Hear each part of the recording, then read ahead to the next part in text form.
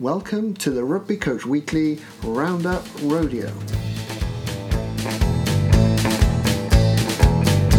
The very best of last week's rugby coaching webinars and podcasts, reviewed by host Phil Llewellyn and his special guests.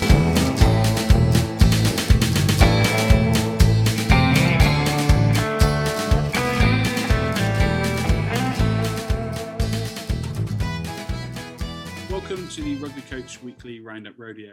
I'm your host, Phil Llewellyn. Thank you for joining us for Season 2 as we delve back into the world of sports coaching. My guests will be presenting their key learnings from a piece of content of their choosing, and we then discuss its application and implementation. As always, I'm delighted to have another two wonderful individuals join me this week. So, gents, if you'd like to introduce yourselves and tell us your current role. Yeah, hi Phil, my name's Richard Cheetham and I'm a Senior Fellow in Sports Coaching at the University of Winchester. And I'm Derek O'Riordan, Partnership Manager for People Development at Sport Scotland. Wonderful. Gents, absolute pleasure to have you on.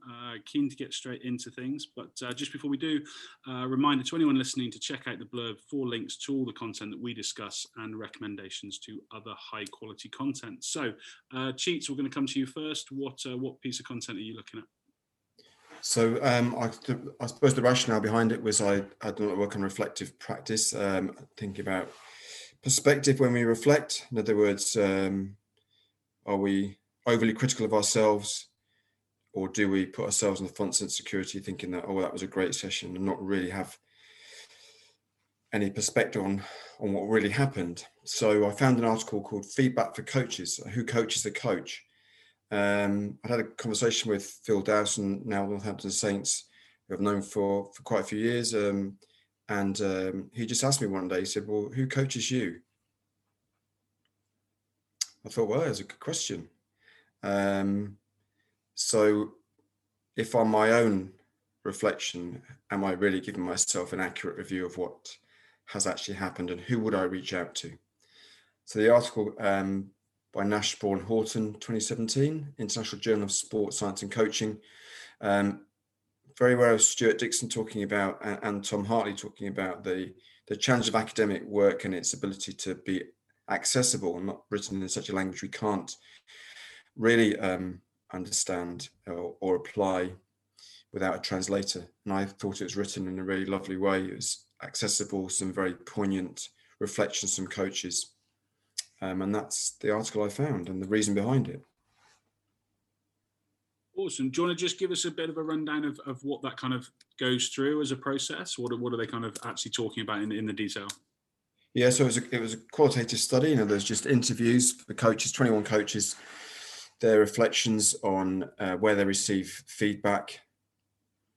And they were a range of them, so let's call it expert coaches or coaches who've got experience for a long period of time, novice coaches and I use the word novice in terms of young in their coaching career, as well as experienced, and I've been coaching a long time, not just the level you coach at. I think that's quite important. And 4 themes emerged really in terms of where they got their feedback from. So the first one was networks, and that was support staff, so the people who work alongside you. People who you would look to your left and right. That could be a physio, that could be an assistant coach or senior coach. But what came from that, and it comes continually through there, is that validity of information. So in other words, if I'm a very experienced coach, I reach out to an equally experienced coach. Just through the way that we work, it's more likely that there'll be some maybe accuracy in their reflections with me, their feedback to me. Whereas if I'm reaching out to, a novice coach to an equally inexperienced coach or someone who hasn't really developed themselves as a coach, how much accuracy and validity is in the feedback they're giving you? In other words, we had somebody came in actually a while ago talking about placements for students and said, yeah, I've been coaching since 1976. That's the last time we did a coaching award. And I said to the students, I said, which of these 2 coaches would you go and do a placement with? And half of them chose that guy. And I said, why?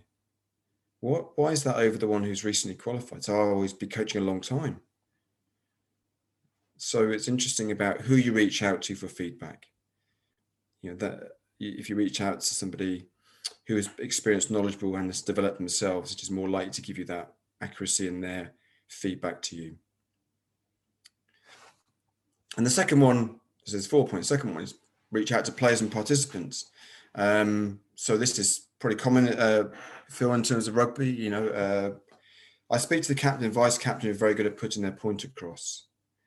So I think that's quite good. Can you give me some feedback? What do you think of the session? So it's collaboration and a dialogue where you feel quite open to share that. But what also emerged was the experience of those questioned. So in other words, if somebody has experienced a lot of coaching, they'll be able to compare your session with other coaches. So, well, from my experience, this is a lot more engaging because you're challenging a lot more. You're giving us a lot more ability to do decision making. You were empowering us, for an example. But also, and it's quite interesting, some work I've done with in a primary school a couple of years ago on literacy as well, is that what if those people you're asking are young children, 6, 7, 8-year-olds, that level of sophistication of feedback compared to an experienced player athlete who's, I'll just say, an adult. So it's actually still being able to use the information that those age groups give you as feedback. I mean, my view might be that a child might give you more feedback in terms of their behaviors than their words, their level of engagement. That's feedback. It doesn't have to be verbal feedback. It could be the way they engage in your sessions. And again, it comes back to this validity, those informal sources used to influence coaching practice. Well, how much of those do you give credibility? Players may like sessions they're good at. They may give you feedback, well, we really enjoyed that. Well, that's because you enjoyed it, you did well at it. But if I challenged you, how much enjoyment would you have that? Would you think, oh, well, we didn't enjoy that. Why is that? Well, we wanted you to lead it. And you asked us a lot of questions. You demanded a lot of us. We don't really like that, or we may have not been as successful. It's a phrase, a phenomenon. I used to work with in New Zealand. Said, train your weaknesses, not your strengths, which I kind of quite thought was quite good. So we reach out to networks, those around us, the players and participants. But what is it they're saying? And then when they say that, what do we do with that information to influence our practice? The third one was critical thinking skills, self-reflection, the importance of reflective practice. Are we able to do that? Are we good reflective practitioners? Do we understand how to reflect? That was one of the things that came out there, that real criticality, digging down, and can we reflect? One of the feedbacks was we haven't really got much time. There's an expectation when they turn up, the coach has all the answers. And also, I think it's quite interesting as a feedback through observation. The feedback to me as a coach is continually coming from the environment. I had this yesterday with my students in terms of the way we developed a skill practice. Fairly disengaged at the beginning, almost deliberately, until we layered it more and more. We spoke to them, and then right at the end of it, you could tell their heart rate, their engagement in terms of wanting to receive the ball, to find space. That feedback to me meant that the session I didn't need to ask them. I could tell from what they were doing with me. So feedback isn't always, in my criticality, to look at something and from my experience, no. And then the final one was support systems. I think this is really important. Few coaches in the study had any experience of formal support. Coaches identified input and support from a coaching organisation is crucial in their development. But one of the things that came, and the last thing I would say on this one, was that in terms of support systems, is who is around you. The parents are very quick to say if something's not right. Using parents as credible and reliable sources can be problematic. So I think that would be way that some coaches are influenced, sideline behaviours, comments. So give an example on that one. I think all three of us would agree that those decision-making rich environments that may look slightly chaotic to an untrained outside let's just say a parent, for example, will say, well, listen, it doesn't look like they're doing anything. What's going on? This isn't what I had when I was younger. It's actually me, all of us being able to say, look, I can answer that question, and we're doing it because of these reasons, where a young coach might think, maybe they're right. Maybe I need to do this. So I thought it was quite good. It made me think a lot more about reflections, who we reflect with and how we reflect. So I hope that's given you some insight into that paper. Fantastic, love that. I've got two questions and I'm not sure which way to ask them. So okay. So how much of this is on coaches as opposed to NGBs or sports organisations? Because I think I see that a lot. Social media and coaches I talk to, it's the RFU or the FA or whoever aren't giving me enough support. And I kind of go, I think that's absolutely valid. But then I also wonder actually how much of that is just on you to get on with and find yourself some more experience as coaches and expand your network and go and invest some time in your kind of personal development or finding a mentor or doing all of that type of stuff. And I answer my own question. I guess it's a balance, but I'd be interested from both of your perspectives, working in a coach ed space for, sports organizations as well as privately, where you think that balance sits. I think we should now be a bit more mindful that more than ever, we don't need to look to our governing body as the only source of guidance. They're not helping me, particularly now with COVID-19 and the restrictions we've had of being able to attend CPD courses. There's no excuse now not to reach out to, all governing bodies are putting a lot of work online, free online CPD courses. And one of the projects that I'm supporting a student with in their dissertation is about community of practice.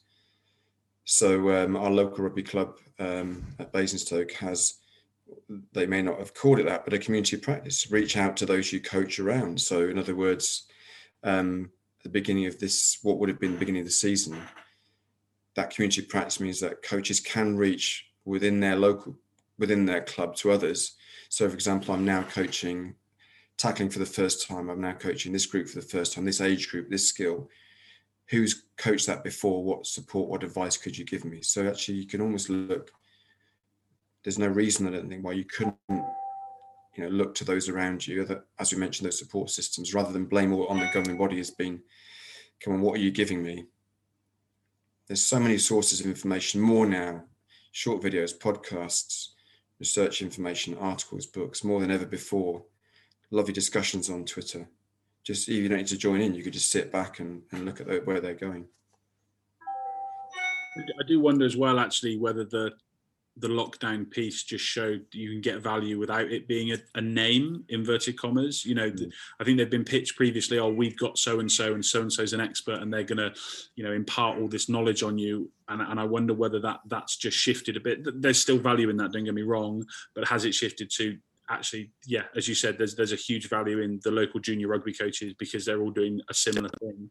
It doesn't need to be some sort of ex-pro or whatever saying this is what I did. It can be far more localized and maybe far more specific.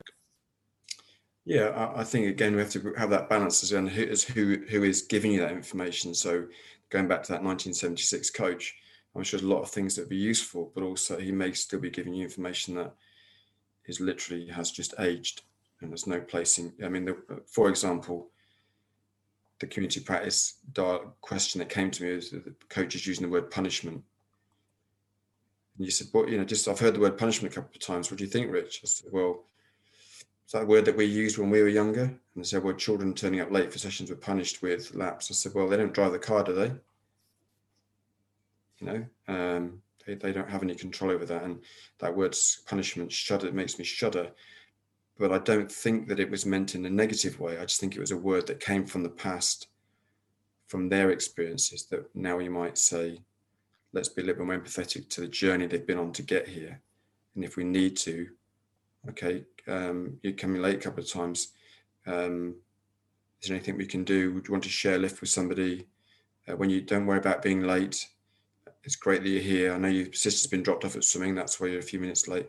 And that's not just to children, by the way, it's to adults as well. Understand that journey. And that has come really from that community practice conversation. That's cool. I love to hear that. Derek, what are your thoughts?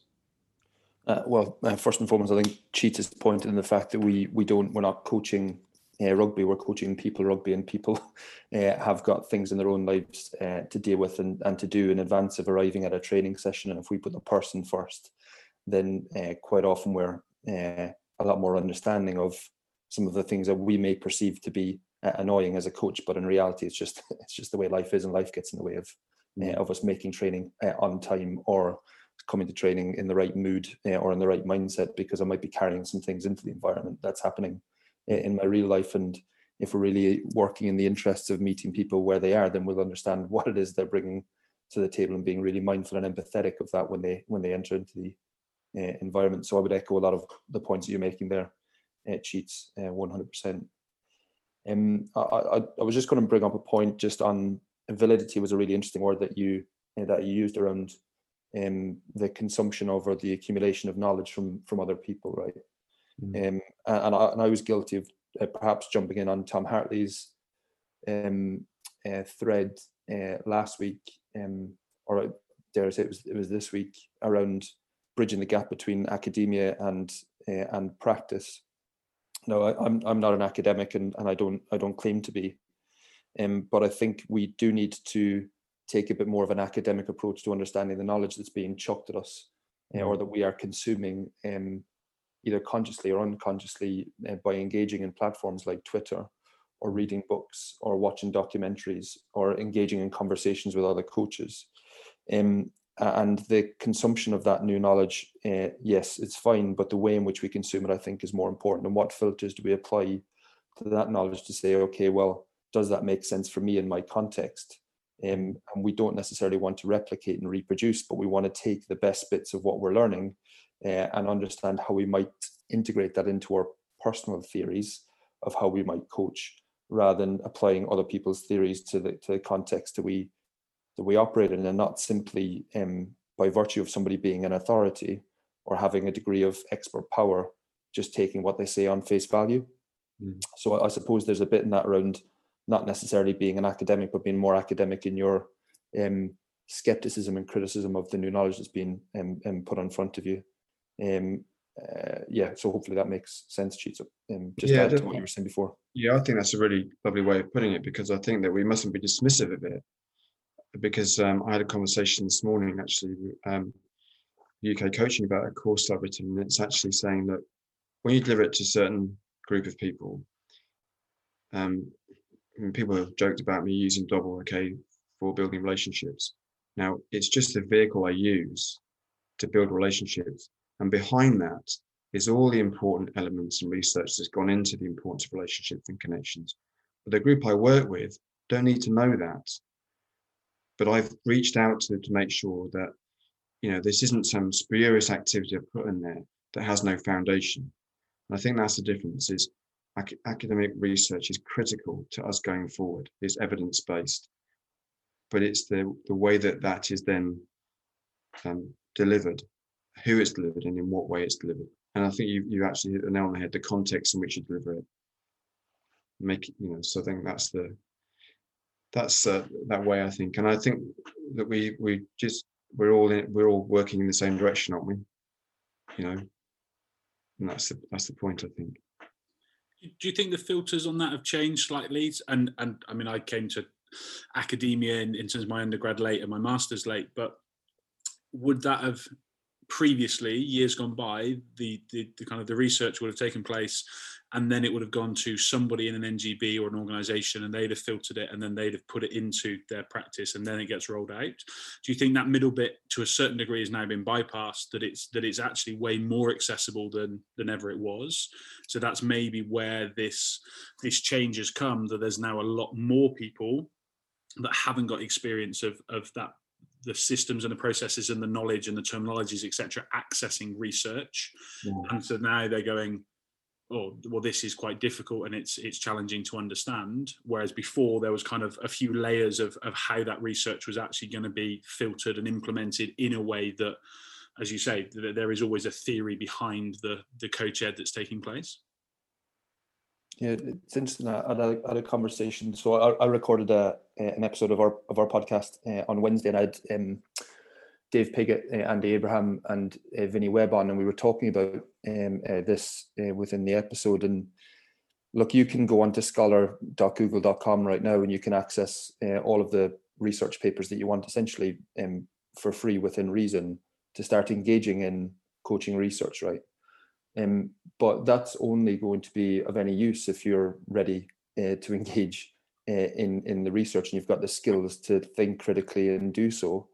Now, I'm a passionate believer in that when the time is right, a governing body should be the mediator of the research and the practice to develop skills within their cohorts of coaches to be able to engage with this research with a degree of criticality.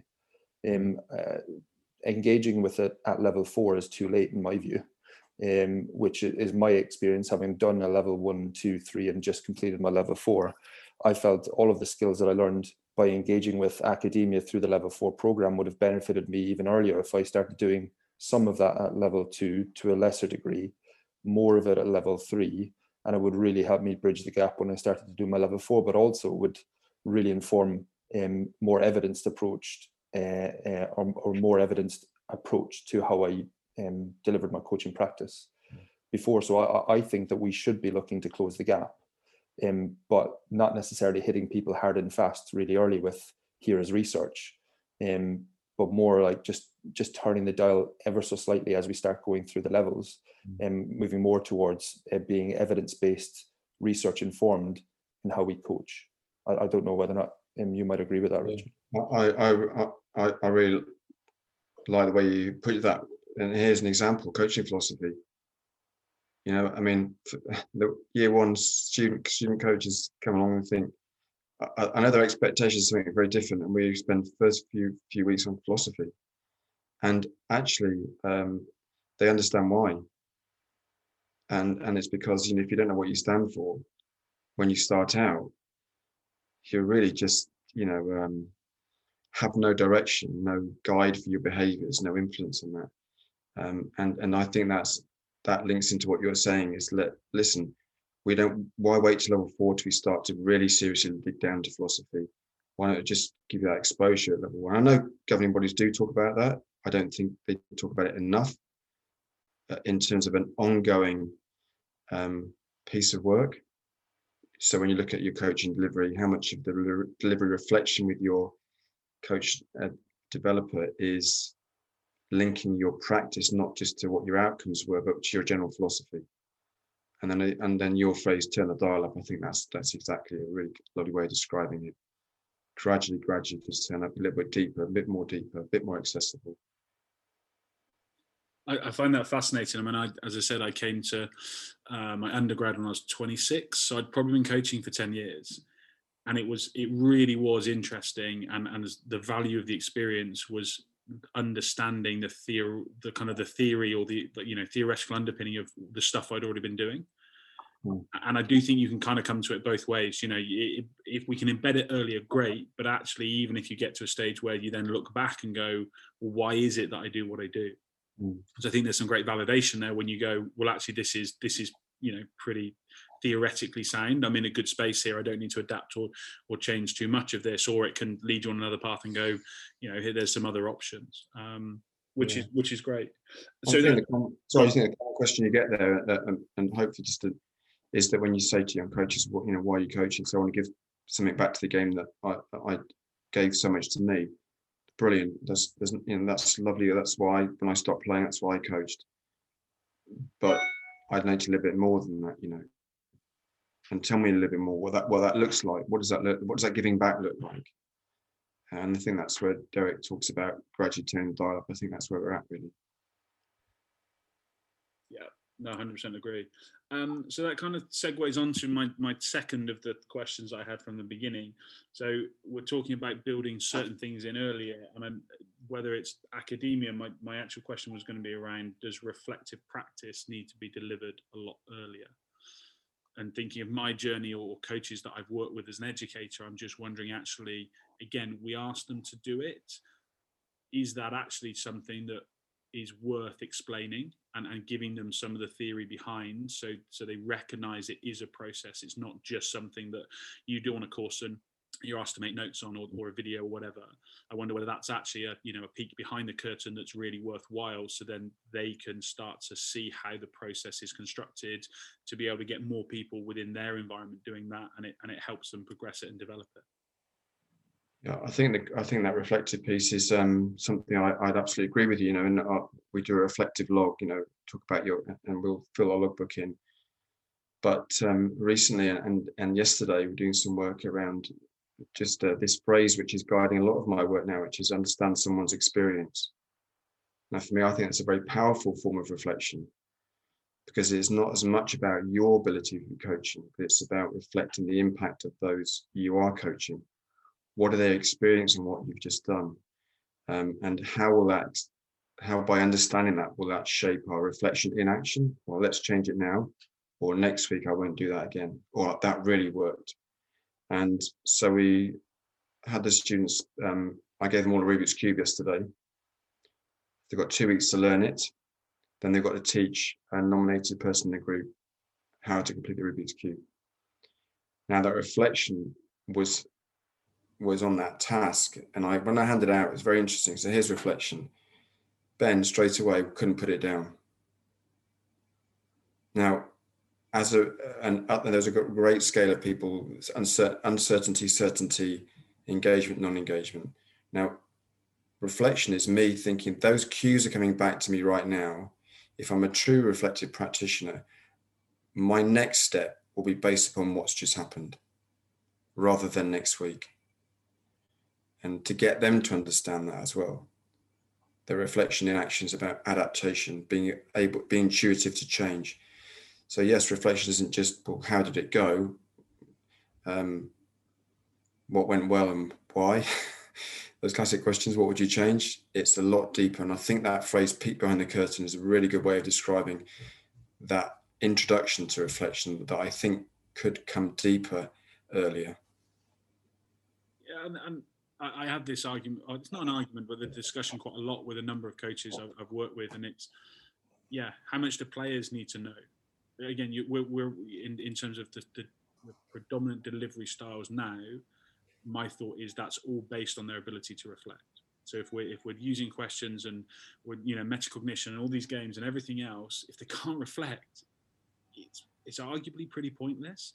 And I'm just not sure as coaches or even coach educators, we do anywhere near enough to let them in on that understanding. And they don't need to understand completely as a player how coaching works, but that is one thing I'd be adamant they really do need to get a good grasp of and be well educated around how you utilize it, because otherwise I'm just kind of going, well, we are just playing games for fun then. If they don't have an ability to take that away and manage those thoughts and come back and implement it in any sort of process, I don't know how it happens. But do you think it's a scary process?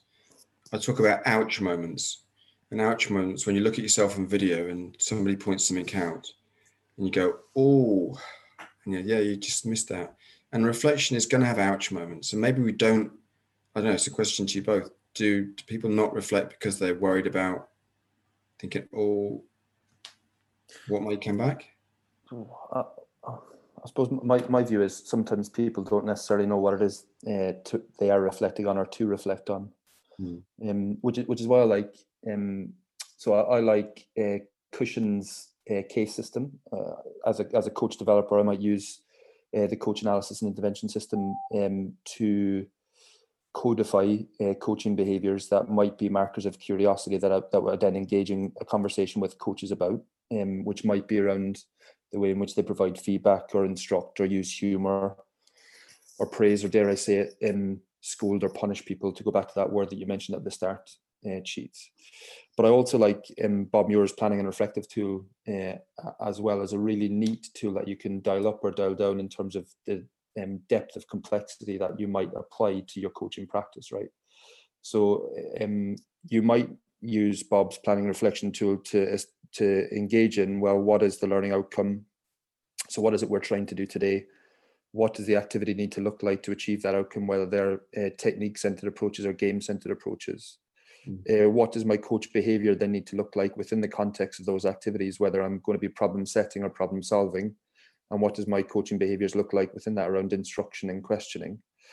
And then, of course, you start thinking around, well, what does learner engagement need to look like in order to achieve those outcomes as well from a planning perspective? But of course, you just revisit that tool at the end to go, well, okay, did I achieve my outcome? Were the activities appropriate to the learners that I had in front of me in terms of should I have done less game-centered and more technique-centered approaches because they simply weren't getting that tactically today? And in terms of like, what did they learn? Well, were my coaching behaviors aligned to the learning activities, i.e. did I ask far too many questions within a technique-centered approach to what I was doing, or did I not ask enough questions when we were doing some game-based activities? And the use of such a reflective tool, in my view, enables you to almost take a taxonomic approach to how you might develop reflective practitioners within your athletes through the questions that you're asking of your athletes in the context of the game that you're playing. Now, you can revisit at some stage with them to say, okay, why do you think I was asking those questions? It's not necessarily for me to garner an answer from you as to what you thought you were doing within the context of that performance, but for you to begin reflecting upon your own performance and appropriate response with a degree of cognition back to me around what you believed you were doing in the context of that performance. And I think using tools like that, not just as a coach to develop yourself as a reflective practitioner, but to develop reflectors within your athletes or your performers, your participants, it is crucial as well. Hopefully that makes sense to you both. Yeah, I just think just interesting that they get into the habit of being asked questions, that they know that they're going to be questioned, and it's a safe place to share their reflections. I mean, I did work with the right kind. Sorry, I was just going to say, of course, they've got to be the right kinds of questions as well. Exactly, and you know, there's no right or wrong answer, just your experience of what's happened. I think that I always think of the story about from Tony Minicello when he was working with Jess Ennis around the long jump. And so he would be asking her a lot of these questions because I think they had to change her takeoff foot because of an injury and this type of stuff. So he's like, you know, how does it feel and what all this type of thing. And then they were sat down with the psych as kind of a dual session. And she was saying, oh, you know, I find it quite frustrating that he doesn't really know what he's talking about when it comes to the long jump. And he's like, what do you mean? Because well, you ask me all these questions, and I that just makes me think you don't know. And he's just like, right, hold on, we really need to get back to why I'm asking you questions here, because I'm happy that I know. I'm just trying to, and they'd never had that conversation about coaching process, about why that was. So yeah, I always think that illustrates it quite nicely that, yeah, sometimes the player does really need to understand why we're doing what we do in the way that we do it for it to make sense. So yeah, great stuff. Derek, we'll come to you. We'll shift it on. What was your content? Cheers, mate. So I picked up a paper this week from Niles Feddersen, looking at coaches' perceived pitfalls in delivering psychological skills training to high-level youth athletes in fencing and football, through the lens of a coach developer, but also part of my role within the system in Scotland is to design what coach learning might look like. I found this paper to be quite interesting. One, because a lot of the narrative that we see within sport coaching at the moment is around developing people and not just players. So within that is around developing the psychological skills of the kids that you're working with as well, right? Not just in terms of their ability to cope within the context of sport, but also to cope with some challenges that they may see or face in life. So I found it an interesting paper to just delve into just on that account. So from my perspective, you know, there are a number of programs out there which aim to develop psychological characteristics in youth sport, and we're probably all aware of PCDEs, so the psychological characteristics of developing excellence, brought to us by Orlick and Partington back in '98, but Dave Collins and Anya McNamara and colleagues are really big proponents and advocates of PCDEs through a lot of their work. There's also, if you look at Cote and Gilbert, or even Cote, Turnage and Evans, and the development of the personal assets framework, they talk, even within youth sport, away from trying to develop excellence around developing the 4 C's, so competence, confidence, connection, and character, which may lead to participation, personal development, and performance within kids when they're situated within the dynamic elements of what sport is, which is, quality social dynamics, personal engagement and activities, and appropriate settings. So you can see both within performance sport and in youth sport, there are calls to develop psychological skills or look at personal development in people. So that's why I picked up and started engaging in this paper. So in essence, it was working with, or a study of, 2 coaches within Danish sports, one in football, one in fencing, as I mentioned, who went on a 3-month coach education program to support them to develop these psychological skills that we're speaking of within the athletes that they work with. And it was basically trying to ascertain how successful it was going to be, or some of the pitfalls that they found. So it was an action-based research study, and the data was largely generated through observational data and semi-structured interview. I think firstly I was struck with how little value the coaches in the study placed on psych practitioners. There was obvious cost implications and feeling there was little bang for buck, but there was clearly a disconnect between what they believed psychological practice to be and what it actually is.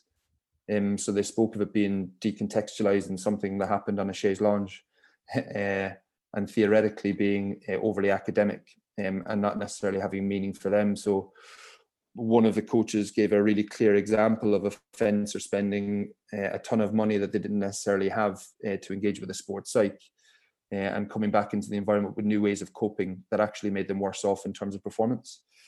So what really made me wonder is just that the degree of skepticism towards the program from the off, what biases that created or dialed up within the coaches that created problems later on when they were engaging in trying to transition or translate their new knowledge into practice. But I started being curious as well around that skepticism and whether or not that's simply in Denmark, and would the views be the same within the UK? So our UK coaches or coaches within the sporting system here are skeptical of psychological services, knowing that psych is a bit more systemized in the UK than perhaps it could be in Denmark or Scandinavian countries. But I suppose the one thing we need to remember in this paper is that it's 2 coaches, and it doesn't necessarily give the view of a broad coaching population within that country. But putting the skepticism to one side, I think the most interesting aspect in this was the question of ethics and morality in the context of developing these psychological skills with the coaches. So it led me to be really curious around what the curriculum for this program actually looked like. So were they there to help coaches develop the psychological skills in athletes, such as PCDEs, or was it to equip coaches with some psychological skills in terms of their interactions with their athletes? And I was left pretty unclear around what the curriculum for that program was. And that becomes even clearer when you start looking at some of the findings within the research beyond skepticism. So the author or the authors found that the lines began to blur between where the coaches saw themselves as a coach or as a psychological practitioner or a psych practitioner. And it started to create real problems within the context of the study. Now, I can understand why they wanted to develop psych skills in the coaches because of their closeness to the athletes and the level of trust athletes have in their coaches. But what really became clear was just how fuzzy the boundaries became between the coach and the athlete. So it struck me that we really need to be looking at how we help coaches to know what's within their limits, so that they don't overstep with such programs, or equipping them with knowledge that protects the athletes and themselves from being exposed. So one thing that was pretty clear is that there was a lack of supervision or support when they left the coach education program and went actually back into their own environment and started using the skills that they learned without necessarily having a degree of protection or supervision within that environment. And it made me wonder whether or not a coach developer in that context might help keep those lines fairly clear. And there's one really strong example within this study of what I'm talking about here, where a coach was privileged some information by an athlete through disclosure, and the coach, what was disclosed to them caused a dip in the athlete's performance, and it caused the coach to deselect the athlete. So they used the information that was privileged to them, using the skills that they learned as a psych practitioner, let's just say, from the coach education program that they were doing. And he deselected that player because he felt it might jeopardize the team's performance and their ability to win at the weekend. And that throws up a real concern for me as a coach developer, as a developer of coaches, and a developer of learning programs for coaches, that there was a clear breach in trust using such insight from the athlete to inform selection. And I felt it was fairly unethical at best. So in my day job, where I design coach learning, it made me wonder about the design of such programs. So for me, it shouldn't necessarily be about developing coaches as psychology practitioners, but to know enough about psych to be psychologically informed in terms of how they practice. And it also throws up this idea of interdisciplinarity.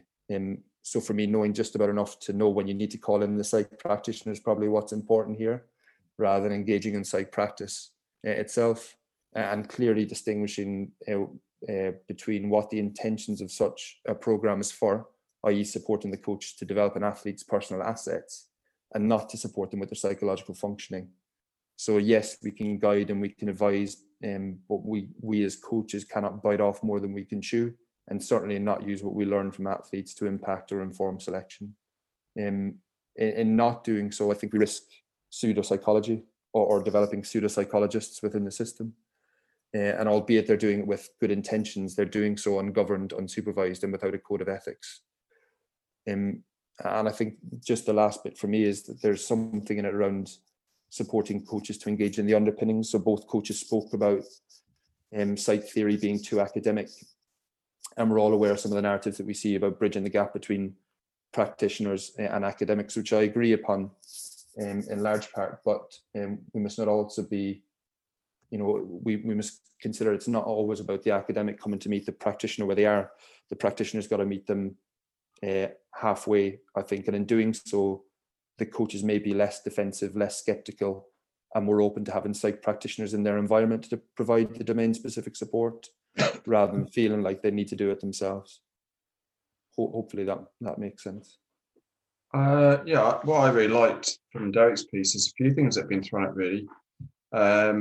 More than that, inevitably, as a coach and a teacher, we are dealing with psychology all the time.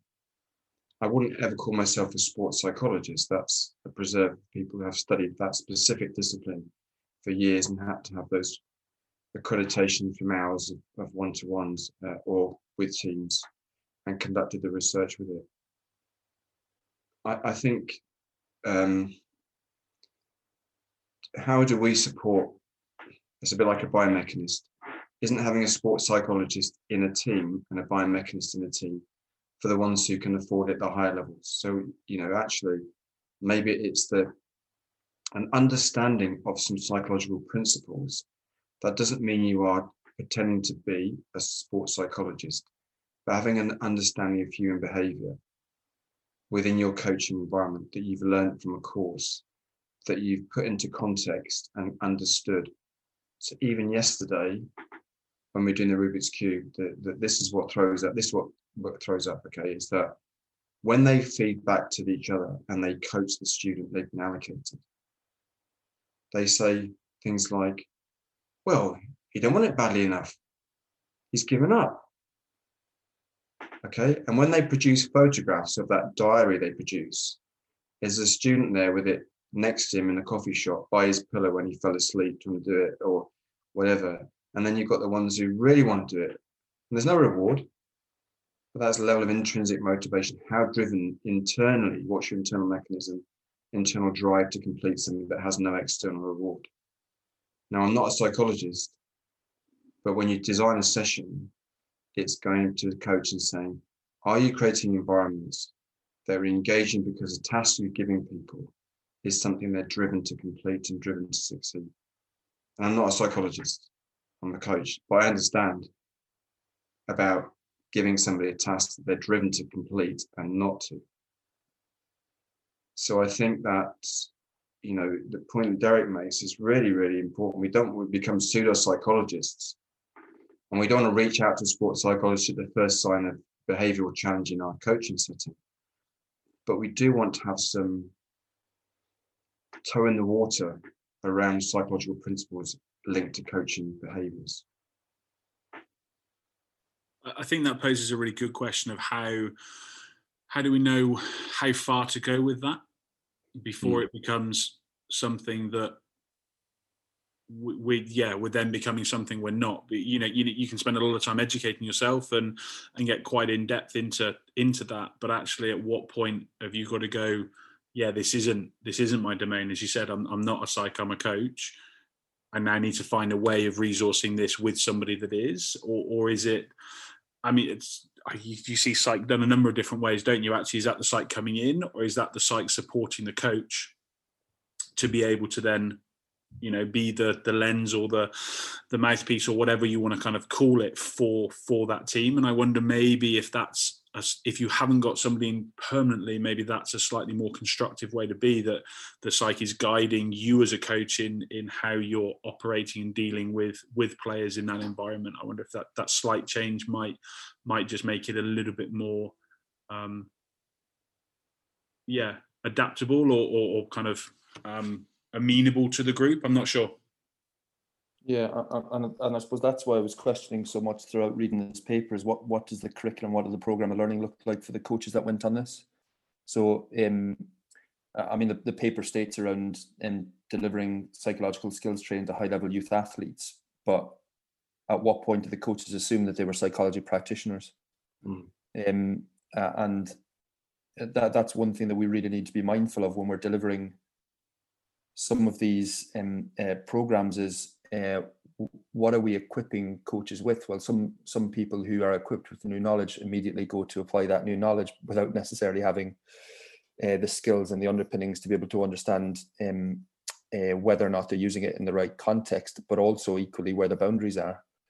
And it strikes me to be similar in part to a study that I did as part of my postgrad diploma, looking at what the role of a coach developer is in mediating stress and burnout for coaches. Now, within that study, we asked a sample of, so about 25% of the coach developer workforce in the UK responded, and we asked them what evidence bases inform their practice. 77% came back to say that they use either performance psychology, clinical psychology, or counselling to inform their practice. Now, when you go in to understand, okay, well, what training have you got to do so? Only 8% of respondents had a psychology undergrad or postgrad, and only one respondent had any counselling training. And it really made me wonder to what extent in engaging with supporting the psychological health of coaches, of which 70% said they do that as part of the day-to-day practice, how much pseudo-psychology are we seeing within the context of coach developer work? And so to what extent then are we seeing pseudo-psychological practice in the context of coaching?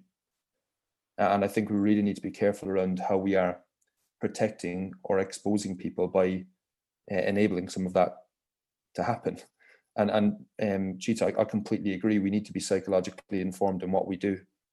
We don't necessarily need to be psychology practitioners. And it leads me to an anecdote that I've been told several times by a colleague of mine around Ian McGeechan, when the Institute was first put in place in Scotland. He was offered psychological support. So he was offered support of a sports psych. And I think he turned around and said, look, if I want to rewire a plug, I'll do it myself. If I need to rewire a house, I'll call an electrician.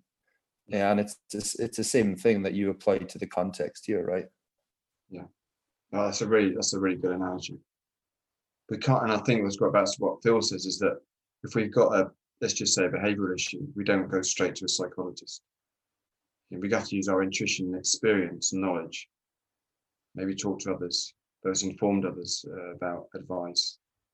I wonder what circumstances you would call a sports psychologist in. And certainly if I was coaching, I don't know, if I coached to go back to the amateur rugby club I worked with for years. If I brought a sports psychologist in, so we've got a sports psychologist coming next week, I wonder what the players might start thinking. They might start thinking, right, okay, we need something. Do you know what I mean? What message would it send to those players? Whereas if I spoke to somebody and got some guidance, then that would be helpful. I mean, I suppose one of the things, if I was coaching an under-8s group of young children, I might go and speak to my daughter's teacher at school and talk about challenging behaviour with children that age. What's it like in a classroom setting? What kind of things work?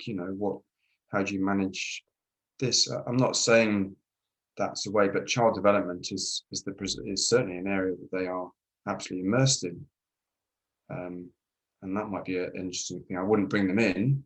I might just go and talk to them. It's an interesting point, though, isn't it? That it is the perception that we only bring in a psychologist when there's something needing to be fixed. And actually, the benefit of having a psych in and around the environment is providing people with the psychological skills to be able to cope with performance. And actually, it could be a really proactive and positive approach to supporting your athletes, rather than just coming in when things just go wrong. And I think we need to position psychology, or the role of a sports psych as such, as being something that can really complement your environment, rather than a tool that you employ or deploy when there's something to be fixed or someone to be fixed. Yeah, I like that. That's true. I think we naturally would do things that if we're influencing behaviours and we're trying to think how they think, then I think we are using our experience, experience, that great teacher.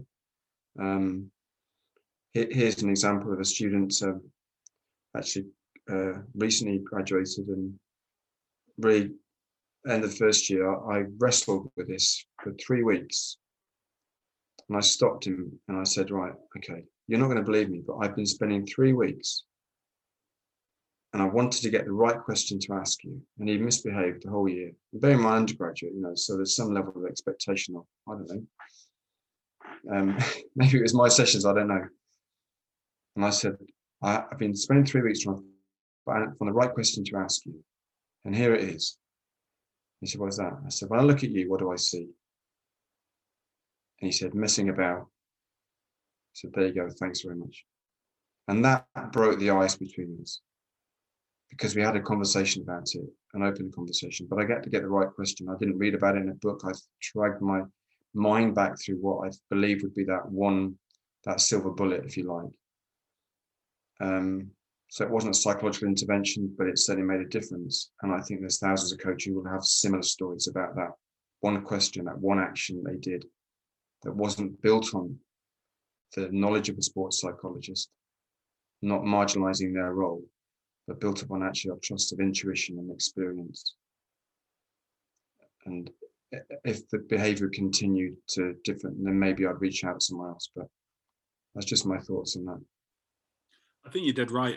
It's that ongoing conversation. So I've been doing IDPs with the uni group I'm working with, and over the last few weeks, and the amount of times I've said, I'm not a psychologist, but you are trying, in terms of me not being able to give them definitive answers, if there is such a thing as a definitive answer, but the questions are actually just trying to get under the hood and just start to understand them a little bit better. And again, I think it's knowing your boundaries as a coach. You need to be able to know the person. You need to be able to know what their approach to confidence or pressure, all these things are. But I definitely don't see it as my role to start going, I'm going to start playing around with this and going, well, have you thought about, whether pressure is this or whether confidence is that and where it comes from? I'm just kind of like, no, I need to leave well alone. All I need to do is really understand why you think the way you think you do. And that can then help me inform my relationship with you and how I go about acting. But as I say, I guess at some point that's probably a fine line to tread. And that, for me, then, we're quite lucky. We get some psych support come in, and that will be the question that I've got, pages full of questions on. How am I going to be better dealing with this player? what approach do I need to take to try and manage this based off the conversations I've had with them. And I definitely think that's where you can get those little steers. I think a safeguard. I think that. Sorry, Derek. I was just going to say that's the important part around interdisciplinarity. Is that you go into coaches orchestrator at that point and you go, okay, well, what services have I got available to me, and how do I use those to complement my interventions around the athlete? So a little bit of psych here, a little bit of biomech there, a little bit of nutrition there, and it's just how you're dialing up and dialing down the services or the disciplines that you've got around the athlete to get the right blend of intervention for them. So yeah, I would echo what you're saying there, Phil. I think when I teach a safeguarding course, one of the questions in these examples we give people is, and a lot of them come to solve the issue, the case that we give them, from the wanting to care, the wanting to help people. But actually, so that's great. I really appreciate you want to help people, but you need to put boundaries on what your role is. And this is a bit the same with the coach, isn't it? That we need to boundary what our role is as a coach. And I'm not a psychologist. If it goes that point, much as I really care about you, I've really got to know my limits in my role, and we need to go and bring somebody else in. And I think it's done from a position, not because people want to pretend they are something always, but to actually, they just generally care. They want to do it themselves, or they don't know where to go, who to ask. And then, as you say, Derek, who's around me to ask and bring in. No, I agree with that. I'm conscious of both your time, guys. So I think we'll just leave that one there, and we will move on to your content recommendations. So what are you suggesting people get out and have a look at if they can? I suppose if I just go through just a podcast, actually. And it was a podcast I sent to a student I used to teach who is a mad Chelsea supporter. And it is, I just find it, which I've put to one side. It is, it's the high performance with Jake Humphrey. And it's the episode with Frank Lampard, which I really enjoyed it. I'm not a follower of football, but wow, what I thought he was he came across really well. A lot of humility, if I don't know, this is what I thought. He was very open and very engaging. So if you wanted something to read, I can send you that. But as a pod, I would definitely encourage people to listen to that one. High Performance with Jake Humphrey, the interview with Frank Lampard. And Damien Hughes, interview with Jake Humphrey, Damien Hughes, they lead it. Great stuff. Thank you. Derek, what are you saying? Yeah, shameless plug for my own podcast, probably the Coaching Discourse podcast. I think we've got an episode going out next week on ontology and epistemology and its importance in sport coaching. And what we're trying to do is offer a plainer account of those subject areas that seem to be seeping into the discourse in sport coaching at the moment. So, do coaches need to understand it? Is there any value in understanding it? And moving forward, like I said, that's with Dave Piggott, Andy Abraham, and Vinny Webb, along with myself, Anna Stodder, and Laurie McDonald. But if I was to offer a paper to anyone just now, I've engaged with this paper a few times over the last few months, which is a communal language for decision making in team invasion sports by Mike Ashford, Jamie Poulton, and Andy Abraham. I think it's a fantastic paper where they basically looked at offering a plainer account of classical decision making, recognition prime decision making, naturalistic decision making, ecological dynamics, around a framework for how you might use that in your practice. So yeah, that paper I think is a very, very useful one for anybody trying to get to grips with understanding athlete decision making. Top stuff. Having been on the 2 beer minimum, I will give that a plug as well. I'm sure you're always keen to get two guys on. So yeah, if anyone wants to listen to the Coaching Discourse pod and then get in touch with Derek to be a part of that, it was a really interesting process and conversation that actually has been picked up a few times since, which is always good. So top stuff. One for me this week is the Learner Lab. So episode 7, Emotions, Learning and Resilience with Susan David and Mark Brackett. Really, really interesting take on just how we manage our emotional state and create separation between emotions and kind of the role of resilience, and it's just probably quite an alternative take on that, but I thought it was hugely powerful, and there's some really, really good messages in there, so I would definitely recommend anybody to check that one out. Where's that one, Phil? Where do I find that one? The Learner Lab. Okay. Podcast, yeah. I've only discovered it a couple of weeks ago, and that was my first listen, and it's who are the two guys? So yeah, Susan's at Harvard Medical School, and Mark is the director of Yale Center for Emotional Intelligence, but hosted by a couple of American guys. But yeah, no, really, really, really interesting. Cool.